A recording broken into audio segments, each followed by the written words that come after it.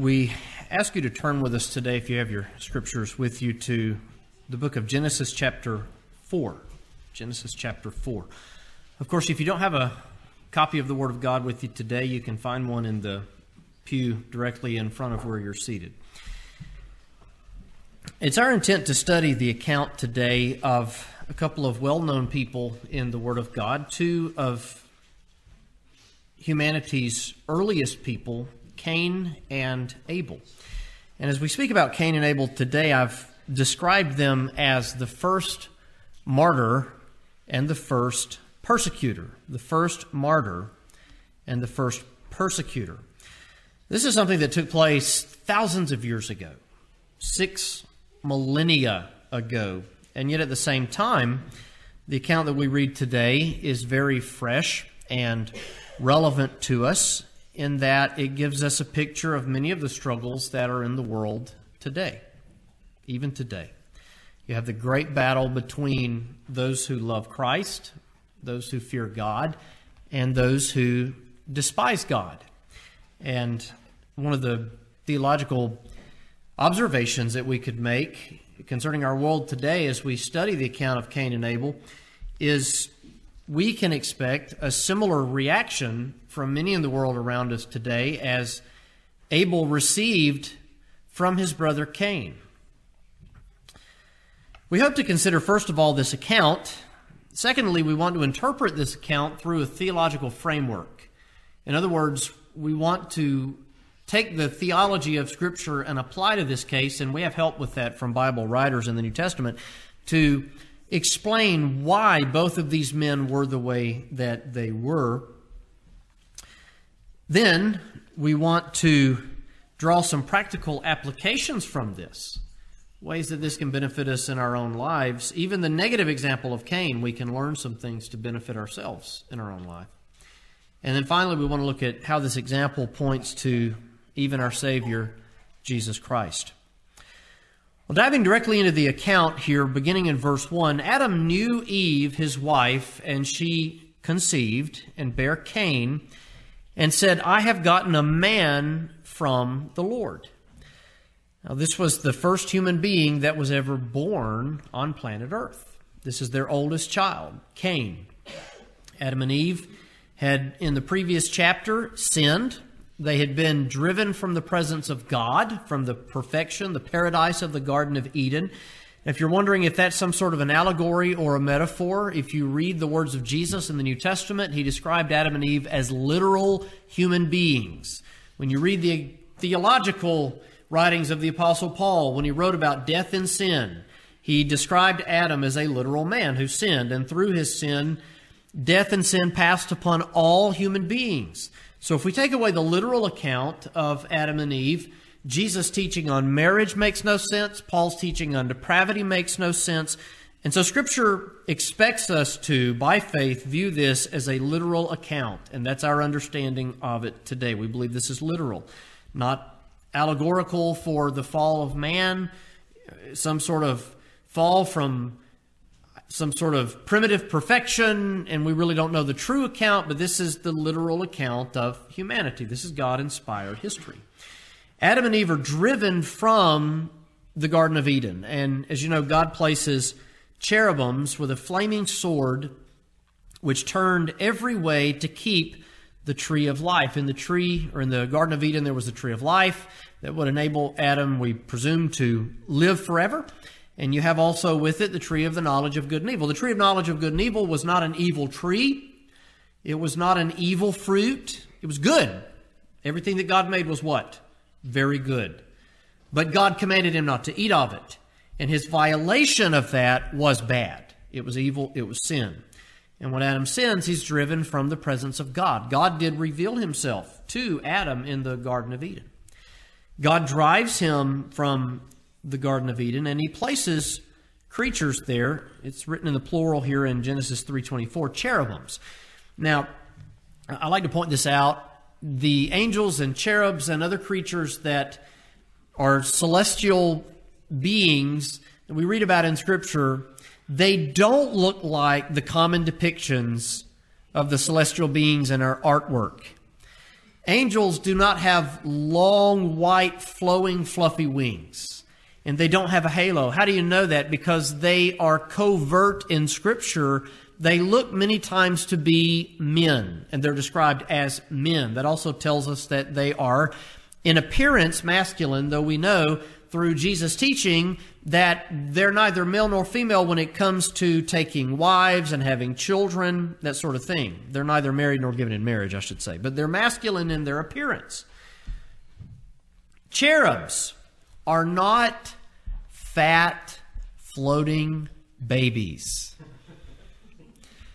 In Western art, cherubs are always fat, floating babies.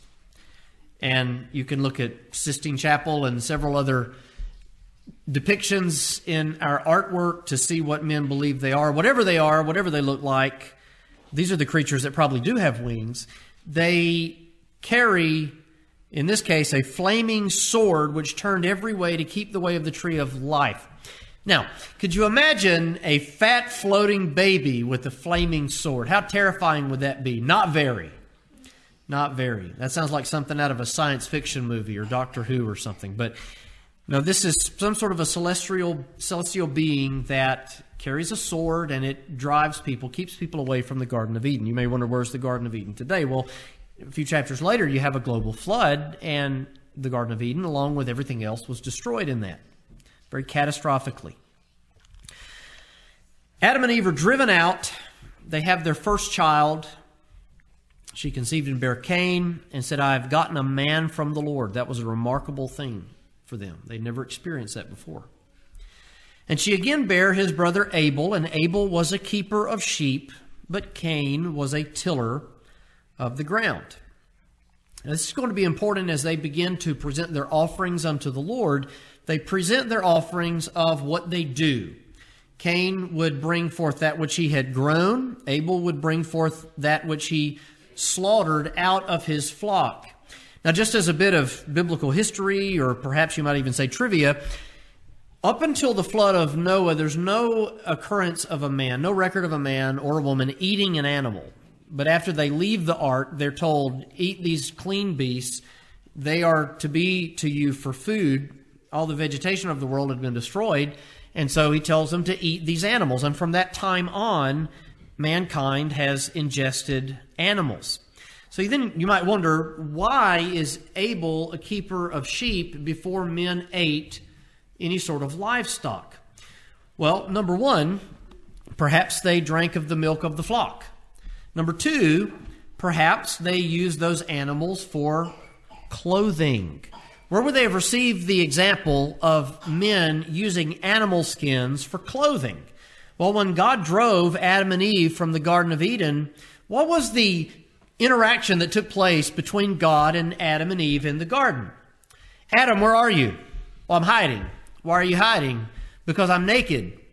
Who told you that you were naked? You see, he had total innocence as a natural man prior to sin. He didn't know he was naked, and he wasn't ashamed. Who told you that you were naked? Well, he comes out wearing the fig leaf. God said, did you eat of the tree that I commanded you not to eat of? And he says, well, the woman that you gave to be with me, she did give me to eat, and I ate. And so then you have the curses that God gave to Adam and Eve and to Satan, who had beguiled Eve. But prior to exiling them, what does God do? He brings unto them animal skins, and he clothes them with animal skins. Who gave the example of slaughtering an animal to use the skin for clothing? God gave that example. Now, there's a great theological significance in that too, because for man's nakedness to be clothed, and therefore his shame to be clothed and covered, something had to die. Something had to die. Adam and Eve hide themselves with the fig leaves. First of all, they chafe. They're uncomfortable. They annoy you. Second of all, they do not insulate you from the world around you. Could you imagine walking around outside? So I walked in today and somebody said, you shaved. And I said, I wanted it to get cold. Because as long as I had the facial hair, we were going to have everlasting early fall. And since I shaved, the next day, it's going to be 20 degrees. It's the way it works. If it hasn't rained in a month, if I wash my car, it will rain. If you had fig leaves for clothing and you walk outside, you will immediately realize how fig leaves are insufficient to clothe you. They wither away, and the next thing you know, you are as good as you were before. God provides clothing. It's a lasting covering, but it also pointed towards the death of our Savior Jesus, in that our covering of our shame is only through the death of another. And so God is giving types and shadows of His gospel all the way back after the fall of man in the Garden of Eden. God would do this in two ways. First of all, the provision of the clothing through the death of an animal. And two, in the teaching that the seed of the woman, the Lord Jesus, who would be born of the Virgin Mary, would bruise the head, crush the head of Satan. This is Genesis 3:15. So God preaches His gospel before any man ever preached His gospel, all the way back at the fall of man, giving them hope. Giving them hope. Abel was a keeper of sheep. That means he's a shepherd. Cain was a tiller of the ground. Now, there's all sorts of biblical symbolic imagery here. Cain's livestock, or Cain's living rather, was that of the earth. One of the depictions of that first man in Paul's writings was that he was of the earth, earthy. What sort of a living was Cain making? It was of the earth, earthy. It comes out of the ground, and there's nothing wrong with being a gardener. There's nothing wrong with farming. That's how we survive. God gave the food that comes out of the ground for us to eat. But you can see imagery here. Abel is keeping the sheep. What individual in Scripture is referred to as the Good Shepherd? The Lord Jesus. And so we see imagery of the Lord Jesus in Abel. We see imagery of us in Cain, for that Abel is one who's watching the sheep, a shepherd, and Cain is one who is bringing forth of the ground, bringing forth of the earth. To me, that's very, very symbolic. It's extraordinarily symbolic. These men, as you read, in process of time, reading commentaries about this portion of Scripture this week, there are various ways that men understand that. Some interpret that to mean at the conclusion of a week, on the last day of the week. In other words, they would be bringing an offering to God on the seventh day of the week, which was the Sabbath. However, that seems to be conjecture, and it seems to be a bit of a stretch. There's not significant evidence to describe that. Some believe it was a year end. Some believe it was the time of harvest. But in the process of time, I want those words to remain in your mind as we begin discussing what happens to Cain as he leaves his family and as he departs from nearby to Eden and he goes to dwell in the land of Nod. Specifically, we'll consider the fact that Cain was married, and he was afraid that everywhere he went, men would want to kill him. Well, if Cain is 15-year-old Cain and Abel is 13-and-a-half-year-old Abel, who are they married to? Who wants to kill Cain? No. In the process of time, the events that we read of in Cain and Abel's lives are not 15 years after the fall of man. It could be generations later. Adam and Eve were totally healthy human specimens. They would have had children from the moment they left the Garden of Eden once every year and a half. And their children, once they were of age, would have begun to take wives of their siblings, and then their nieces and nephews and cousins, and you have the world colonized. And if you're thinking, that's gross, that's the way God created it and suffered it to be in the beginning of time. Now, sometimes atheists and evolutionists like to make fun of this account, but might I turn the tables on them? Well, who did your first man marry? A monkey? Or did the monkey have two humans?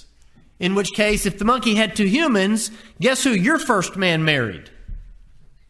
Hopefully his sister, because it would have to be a man and a woman. Anyway, people like to make fun of that, and you're like, in your worldview, explain to me how your worldview makes sense.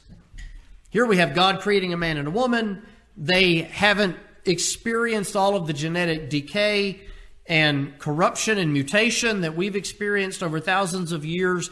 They have children. Their children take wives of each other, and then cousins and nieces and nephews, and humankind begins to colonize through the world. God had commanded them to subdue the world. That means to conquer it. Go out into the world to colonize it, to conquer it, to subdue it. Go and cut down trees and build houses. It is not sinful for you to cut down a tree and build a house. Young people, it's not sinful for you to cut down a tree and build a house. It's totally fine that we live in a nice subdivision where we've cut down the trees to build our homes because God said for you to go and do that. It's fine when you wear leather shoes. It's fine when you wear a leather belt. It's fine if the leather in your car, or the seats in your car, are made of leather. We in this country have the structure of the world totally upside down, where the planet's more important than the animals are more important than the people, and of the people, the children are more important, and lastly on that list is Dad. Well, I'm just going to tell you that that's not the way that God set up the world. It is God, Christ, man, wife, children, animals. Okay? Now, I didn't intend to say any of that, but be that as it may. Won't cost you anything extra. In the process of time, years, decades, Cain brought forth of the fruit of the ground an offering unto the Lord.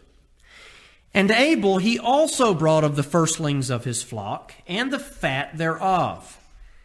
Now, in the law, there were commandments on how to offer the fat. You know that there are some passages of Scripture that says, and the fat belongs to the Lord. And that's always a joke when someone gains weight over the holidays. This is sanctified body weight because the fat belongs unto the Lord. It's always shocking when you gain 8 pounds between when you grow a beard and you shave and you look in the mirror and you say, who are you? Anyway, so the fat is brought, and this would be even in accordance with some of the laws that God would give later. Abel offers of the firstlings of his flock. Now, as these two brothers bring these offerings unto the Lord, you might be wondering, how was it that they knew to do this? Well, more than likely, they were taught to do this by Adam. Scripture doesn't say, but we understand that the father is responsible for the spiritual teaching, the training, the upbringing of his children. This is why we try to read Scripture to the children. It's why I lecture them ad nauseum, never-endingly, on righteousness and things to avoid and the way that they ought to live, because the dad is responsible for the spiritual training of his children. More than likely, Adam had trained them to do this. This was something that men did in the beginning of time. Now, there's some New Testament passages that would corroborate this. In the book of Romans chapter 1, as we learn about the downfall of society, we learn that in the beginning, men generally knew, they had an awareness of their Creator. But they did not like to retain God in their knowledge, and so they abandoned the awareness that all society had in the presence of God, accountability to their Creator, the awareness that God created them, and as their Creator, He was their Lord, and as their Lord, He was their judge. And they turned and served idols. And then they worshiped and served the creature more than the Creator who is blessed forever. Amen. Romans chapter 1. So early society in general presented some sort of offerings to God. And we find evidence of that here in Genesis 4 and in Romans chapter 1. Now here is the language that is going to be central to everything else we discuss today. And the Lord had respect unto Abel and to his offering, but unto Cain and to his offering he had not respect. And Cain was very wroth. He was filled with indignation, and his countenance fell. His countenance fell. How does Abel know that his offering is accepted? How does Cain know that his offering is not accepted? Those are mysteries that I'd love the answer to. Some people believe, and this is common in a lot of old Jewish literature, that when Abel presented his offering unto the Lord, that God sent fire down to devour that. And you say, well, where would they get that idea? Because God did that many times in the Old Testament. One of the most notable cases of that is when Elijah was on the mount and the prophets of Baal come to him and he presents a challenge and he says, you bring your offering to your God, and I'll bring my offering to my God. And these prophets of Baal, they bring their offering, they put it on the altar, they call upon their God to burn it up with fire, and nothing happens. And so Elijah begins to make fun of him. Maybe he's on a walk. Maybe he's asleep. Is your God on a trip? Where's he at? I love the sarcasm of Elijah. I love the sarcasm of Elijah. They begin to cut themselves and engage in chaotic behavior. But Elijah takes that offering and calls upon God, and fire comes down from heaven and devours it all. There were times when God would light the fire and devour his offerings. This was part of the sin of Nadab and Abihu, because they created strange fire. They were descendants of Aaron who were in the priestly lineage, and they burned their own fire, and it offended God, and God slew them because they had violated the law of God. They were struck dead. Maybe fire fell from heaven and devoured Abel's sacrifice. Maybe God simply spoke, because throughout these early chapters of Genesis, God is speaking in the world. There are times in human history when God audibly spoke to man. What are some more recent occurrences of this? Well, when the Lord Jesus was here, God spoke to us by his Son. And in the life of Jesus, there were times when Jesus would do something, when something would take place, and God the Father would speak to men concerning his Son. One occurrence of this is at the baptism of Jesus. When Jesus is baptized by John the Baptist, a voice thunders from heaven, "This is my beloved Son, in whom I am well pleased." And the Holy Spirit descended upon Jesus like a dove. You have a presence, the presence of all three persons of the Trinity there when Jesus is baptized. Another occurrence of that in the New Testament is at the Mount of Transfiguration, when Peter, James, and John are asleep and they wake up and Jesus is transfigured. He's glowing. He's in all of his glory. The second person of the Godhead, the Word of God made flesh, God incarnate. In all of his glory before them, he's transfigured, and he's speaking with Moses and Elijah, and Peter and James and John say, let's build 3 tabernacles, 3 tents, one for all 3 of them. And clouds overshadow the other 2, and a voice sounds from heaven, "This is my Son, hear ye him." It's the only one you need to be concerned with. You need to be concerned with Christ. Peter, James, and John. Sometimes God speaks. Perhaps God simply spoke and revealed his pleasure with Abel's offering and not to Cain's. Either way, God had respect unto Abel and to his offering, but unto Cain and to his offering he had not respect. Notice the specific language. The Lord had respect first unto Abel, and secondly to his offering. Unto Cain and to his offering he had not respect. In other words, first to Cain and then to his offering he had not respect. It's going to be important as we begin to view this through a theological framework.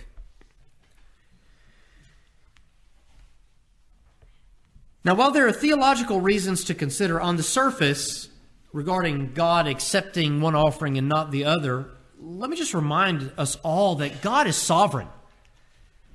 And if God says, I will pleasingly accept this offering and not that offering, then God's will be done. If God says, I'm pleased with the offering of a lamb, but I'm not pleased with the offering of the crops, who are any of us to say, well, God, you should have accepted both of them? Could you imagine saying, in essence, what people say when they say God was wrong? Does that make your skin crawl and the hair stand up on the back of your neck? To say, God, you were wrong for not accepting Cain's offering and accepting Abel's. We are literally putting ourselves in a position of authority over God if we question God on those matters. If there's one thing that's clear from beginning to end of the Word of God, it is, Thy will be done. God is sovereign. God does what God wants when God wants to do it. This is almost cliche, but history is His story. He determines what pleases Him, what He will accept, what He will reject. It is God that hath made us and not we ourselves, Psalm 100. And so if God says, I will accept this offering and not that offering, blessed be the name of the Lord. We're so high-minded in the world today that we place ourselves in a position of judgment over God. God forbid. God does what He wants, and we're to simply say, Thy will be done. Are we those that fear God? The heart that fears God shouldn't look at the decisions of God and challenge them or question them. But the heart that fears God should simply say, God, Thy will be done, on earth as it is in heaven. That's literally to be a part of our prayer lives. Thy will be done in earth as it is in heaven. That men would do His will to the same degree as the angels of God who obey Him. God accepts Abel's. He does not accept Cain's. Now, I mentioned a few examples of God doing as God pleases. Nadab and Abihu was one such example that brought strange fire to God, and they were judged of that. Another example that's very similar to that is in the life of David, as the Philistines had the ark and they were plagued for that. The children of Israel are told to come get it. They place it on a cart, and they're bringing it back on a cart. And you might remember that in the law, they were told not to carry it by way of cart, but how? Staves. Placed in the rings on the side of the ark, they were to lift it up on their shoulders, and they were to carry the ark everywhere they went. They've already made a mistake right there. They've already made a mistake right there. They've got it on an ox cart. It begins to shake. Uzzah reaches up and he places his hand on it, well-meaning as he might be. But because he placed his hand on the ark of God and because God's laws were not obeyed, Uzzah died immediately. Now, we don't believe that Uzzah died and went to hell. He had reverence for that ark and he had reverence for God, but he made a mistake and the mistake cost him dearly. Sometimes when it deals with the presence of God, the consequences are very, very severe. Why? Because God's mean? No, because God is holy and we are not. And when unholy creatures come into the presence of a holy God, there is fear and there is terror. A friend of mine asked me this question this morning in a group of a couple of preachers. What does it mean to fear God? How do you define that?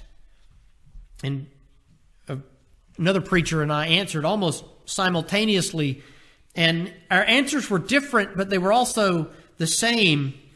One of the words that we both used was awareness. To fear God means that I am aware of His holiness in the depth of my soul, and I'm also aware of my unrighteousness. And to me, before my eyes, I see that and I feel that. And because of that, I have this deep reverence for God, this fear of Him. I fear God. I understand that He could cast me into torments and He would be just. But I'm not scared of Him. Through Christ, I love Him and I know that He sent His Son into the world to die for me. And so this love casts out fear.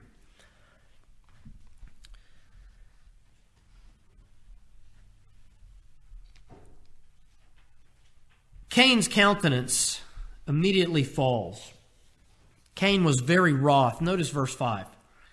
His reaction to this was one of anger and jealousy, which will be some of the practical things that we speak about today. Cain was very wroth, very wroth. He was filled with anger. He wasn't just slightly annoyed. He wasn't slightly offended. He was incensed. He was enraged. And he's first angry at God, And secondly, he's jealous of his brother. Jealous of his brother. And he begins to have a conversation with God. The Lord said unto Cain, Why art thou wroth? Why is thy countenance falling? If thou doest well, shalt thou not be accepted? Now please understand that the acceptance there is not in a redemptive context, but a familial context. We're not learning about heaven and hell when it comes to Cain's acceptance. We're reading about Cain's status in the world. He is the older brother. He is the heir. He is to be the one who inherits everything from Adam. He's to be in the position of authority over his brother. We still respect those laws many times today in human society, in various places in the world. These principles, societal principles of the elder being the one who inherits and having the management of the estate of his parents, is something that dates back all the way to the beginning of human history. It's amazing in Scripture then when God turns that structure on its head. What's a notable example of that? Jacob and Esau, in which God loved Jacob and he said, the elder shall serve the younger. Why art thou wroth? Why is thy countenance fallen? If thou doest well, shalt thou not be accepted? If you do well, is your life not going to go well for you?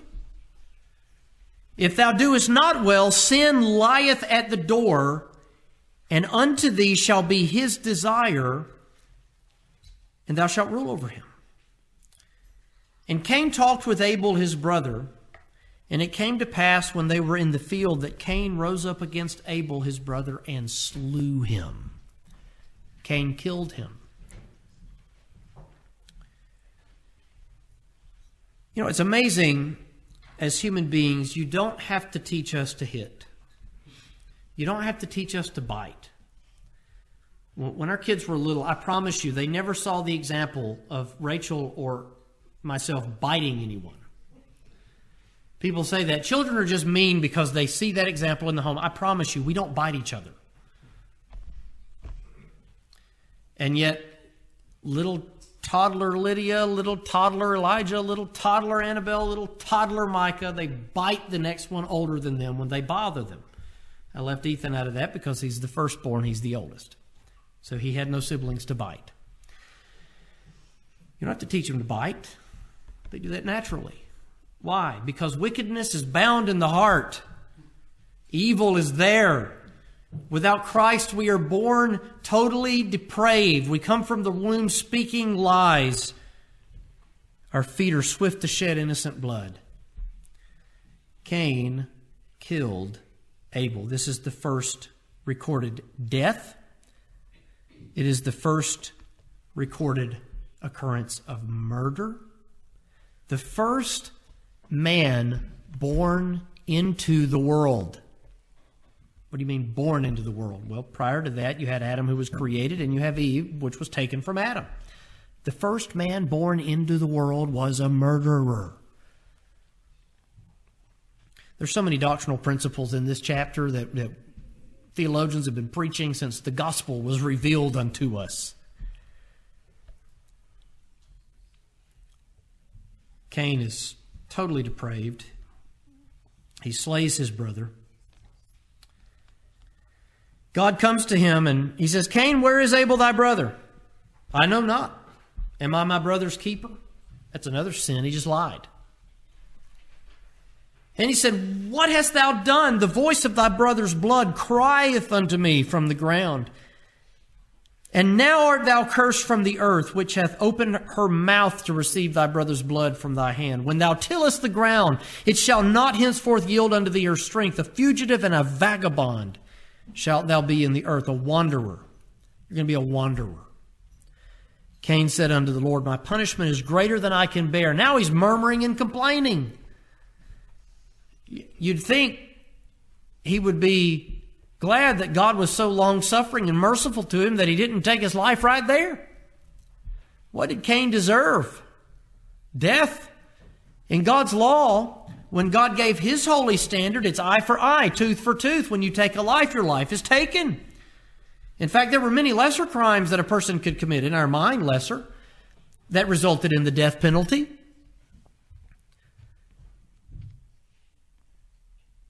And he complains. He complains. It's greater than I can bear. Thou hast driven me out this day from the face of the earth, and from thy face shall I be hid. Remember, God, his presence is there near Eden in that day. In fact, some people believe that even when these offerings were made, they were brought back to the entryway to Eden. That's, again, speculation. I'm driven from your face. I'll be a vagabond. Anybody that finds me will want to slay me. Everyone that findeth me shall slay me. Now, you can only die once. It doesn't mean that Cain thinks he's going to die over and over again. It just means that he believed everyone else's intent would be to kill him for what he had done. This was a scandal. There were a lot of people in the world at this time. The Lord places a mark on him and says, vengeance shall be taken on him sevenfold if they kill Cain. Cain went out from the presence of the Lord and dwelt in the land of Nod, which means wandering, on the east of Eden. And from here you have Cain knowing his wife, conceiving, and building a city. So let's begin to view this through a theological grid. We should interpret every occurrence in the world through a theological framework. When men do what they do, we need to view it through theology. Theology explains humanity. It explains why we do what we do. It explains how we came to be where we are. It explains the only hope that we have in the Lord Jesus Christ. It explains providence. It explains why we have food. It explains why this world will never be destroyed until God is done with it. Theology explains the world. Theology helps us understand the world. To quote Michael Goins in his Systematic Theology, every believer should be a systematic theologian. And whether we understand it or not, whether we realize it or not, we are all theologians in one way or another. The sad thing is most people who know Jesus just invent their own theologies based upon what they think and feel and want. We should derive our theology from thus saith the word of the Lord. Let's view this through Scripture. Theological framework, a grid, if you will. Why was Abel's sacrifice received? You notice that God had respect first unto Abel and then unto his offering. You don't have to wonder. A lot of times people say, well, because it was of the flock, it was a lamb or a sheep, and Cain's came from the ground, and so God was pleased with that offering, but he wasn't pleased with the offering of Cain because it came from the ground. I'm going to tell you why God accepted Abel's offering. Hebrews chapter 11, verse 4. Hebrews 11 gives us the honor roll of faith, and the first individual of faith that we read of in Hebrews chapter 11 is none other than Abel. Hebrews 11:4, by faith Abel offered unto God a more excellent sacrifice than Cain, by which he obtained witness that he was righteous. That tells us that the doctrine of justification by faith, that is, being declared righteous by faith, was a reality all the way back in Genesis 4. These aren't new principles. Now, they might be mysteries that are revealed in recent ages. By faith, Abel offered unto God a more excellent sacrifice than Cain and obtained witness that he was righteous. When you serve God by faith, you obtain witness that you are righteous. That is justification by faith, which is a theological concept, viewing the events of the world through theology. By faith, Abel offered unto God a more excellent sacrifice than Cain, by which he obtained witness that he was righteous, God testifying of his gifts, and by it he being dead yet speaketh. Faith witnesses his righteousness. Further, Hebrews 11:6, without faith it is impossible to please him. For he that cometh to God must believe that he is, and that he is a rewarder of them that diligently seek him. Without faith, we can do nothing that pleases God. This is why the gift that God gives us at the new birth is faith. Because everything else that we are to do in the service of God is to be by faith and through faith that he has given us. It is not of ourselves. It is the gift of God, not of works, lest any man should boast. It is of the operation of God in Colossians. Jesus is the author and finisher of it in Hebrews 12:2. It is the fruit of the Spirit in Galatians 5:22. And here in Hebrews chapter 11, it is the substance of things hoped for, the evidence of things not seen. God gives it to us at the new birth, and through it we serve him. Why did God receive Abel's offering? Because Abel did it through faith, and Cain did not. You might even reason that it was the faith that God had given Abel that allowed him to offer the type of sacrifice that foreshadowed the Lord Jesus Christ. The giving over, the slaughtering, the sacrifice of one of the sheep of his flock. For Abel to be a man of faith, Abel was a man who had received salvation. God had saved him. Now I want to turn over to Ephesians chapter 1 and just give you the order of salvation. How is salvation accomplished in a person's life? What all theologically, as we would say, takes place when God saves a man? Abel is a man that's received all of this. Ephesians chapter 1. Blessed be the God and Father of our Lord Jesus Christ, who hath blessed us with all spiritual blessings in heavenly places in Christ. Now listen to me. According as he hath chosen us in him before the foundation of the world. It begins with the choosing of the Father, that we should be holy and without blame before him in love. We talked about that last week as we looked at sanctification. We were set aside by God the Father before the world began, having predestinated us unto the adoption of children by Jesus Christ to himself. Don't be afraid of that word. It means that God, before time, set your destiny to be conformed to the image of Christ when the world is destroyed. Predestinated. Your destiny was set by God in a positive way before the world began. The Word of God never says God predestinated people to hell. People that are in hell end up there by their own works. But we've been predestinated under the adoption of children by Jesus Christ to himself. But it doesn't stop there. In whom we have redemption through his blood. Jesus shed his blood for us and redeemed us, bought us back from the penalty of sin. We have forgiveness of sins according to the riches of his grace. But it doesn't end there. Chapter 2 and verse 1, and you hath he quickened who were dead in trespasses and in sins. You've been brought to spiritual life through the life-giving power of the Holy Spirit. And you are now his workmanship, created in Christ Jesus unto good works. Ephesians 2:10. All of these things had happened unto Abel, which is why he was a man of faith. If you are a man or a woman of faith today, all of those things happened unto you. All of those things happened unto you. And heaven will be your home. What about Cain? Abel offers a sacrifice that is acceptable to God through faith, which, if you paid attention, you know that our ability to serve God is given by God. And our service to God is through God. What of Cain? 1 John chapter 3 and verse 12.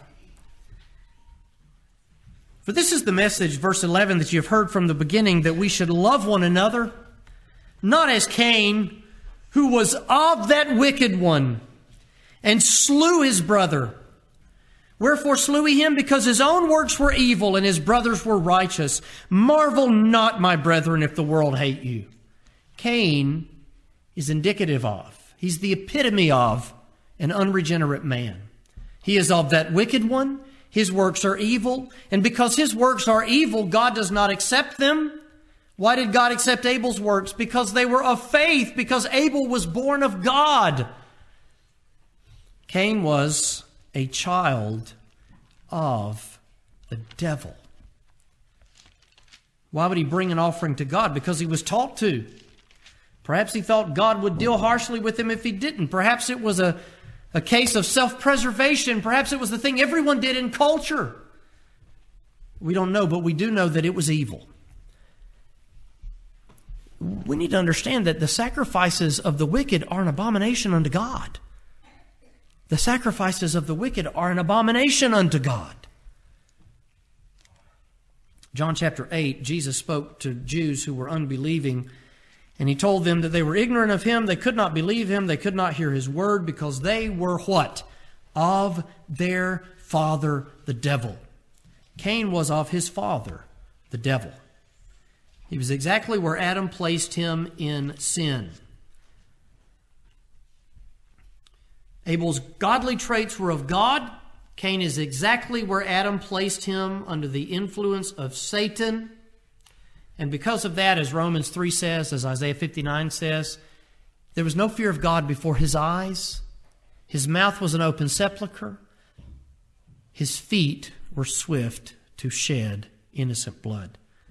Viewing this occurrence through a theological framework explains to us why both men were who they were, why they did what they did, and why God interacts with them in the way that he does. Now, thinking more practically about this in the remainder of time that we have today, and again, we remind you that the root of Cain's wickedness, of his wicked actions, the murder, the anger, the jealousy, was Satan. He was a carnal, unregenerate, unsaved man. This is all of us without Christ in the world. I'm going to give you 3 warnings against 3 sins that Cain is guilty of.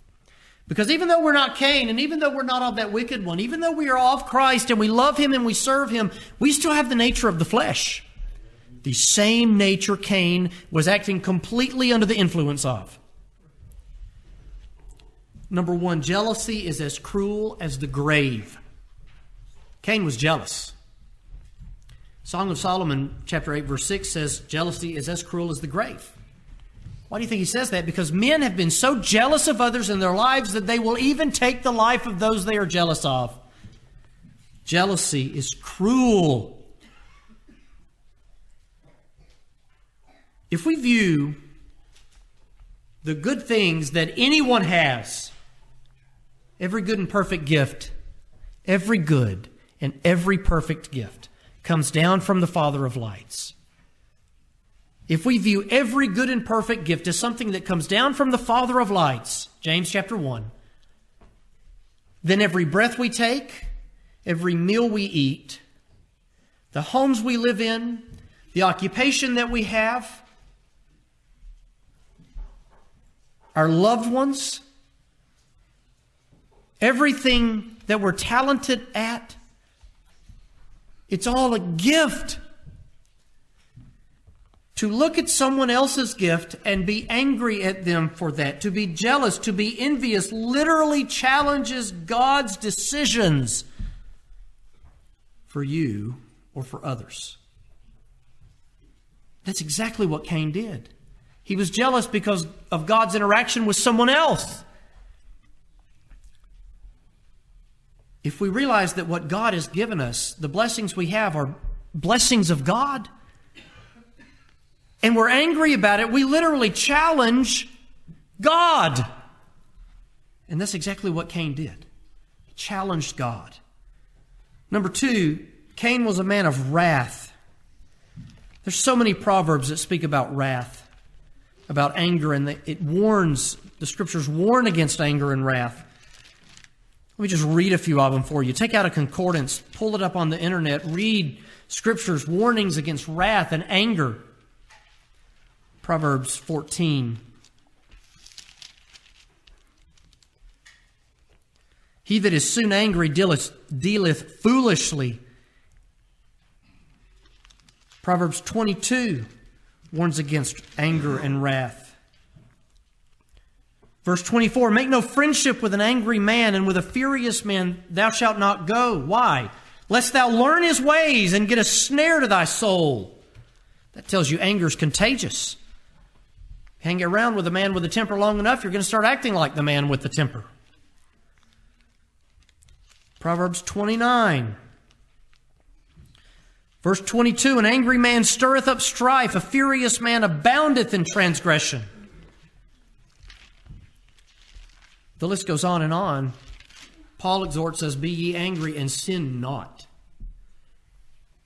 There's a place for righteous indignation, but we're to be slow to anger. Slow to anger. Cain was quick to anger.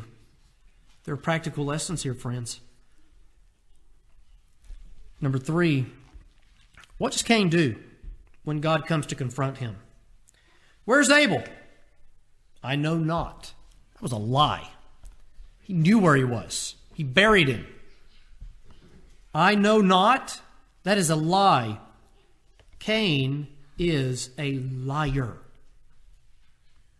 In the 10 Commandments, when God revealed his morality to us, one of those commandments was, thou shalt not bear false witness. And so as people who fear God, we are to be the opposite of Cain, not jealous, not envious, and at all times honest. Honest people. Of these two men, which would you rather be like? I hope you'd rather be like Abel. Now we want to conclude our thoughts today with a brief reading of a passage in Hebrews chapter 12. Hebrews chapter 12 and verse 24. Today we have come to Jesus, the mediator of the new covenant, to the blood of sprinklings, that is to say, his blood sprinkled on us, redeeming us from all transgression. But listen to this next phrase. This blood that speaketh better things than that of Abel. What did Abel's blood cry out for? Vengeance. What does the blood of Jesus Christ cry out for? Peace. Rather than being murdered, he laid down his life. And the blood that he shed, rather than crying out unto his Father for vengeance, for judgment, it cries out unto his Father that the sin debt has been paid, redemption has been made through his blood, even the forgiveness of sins.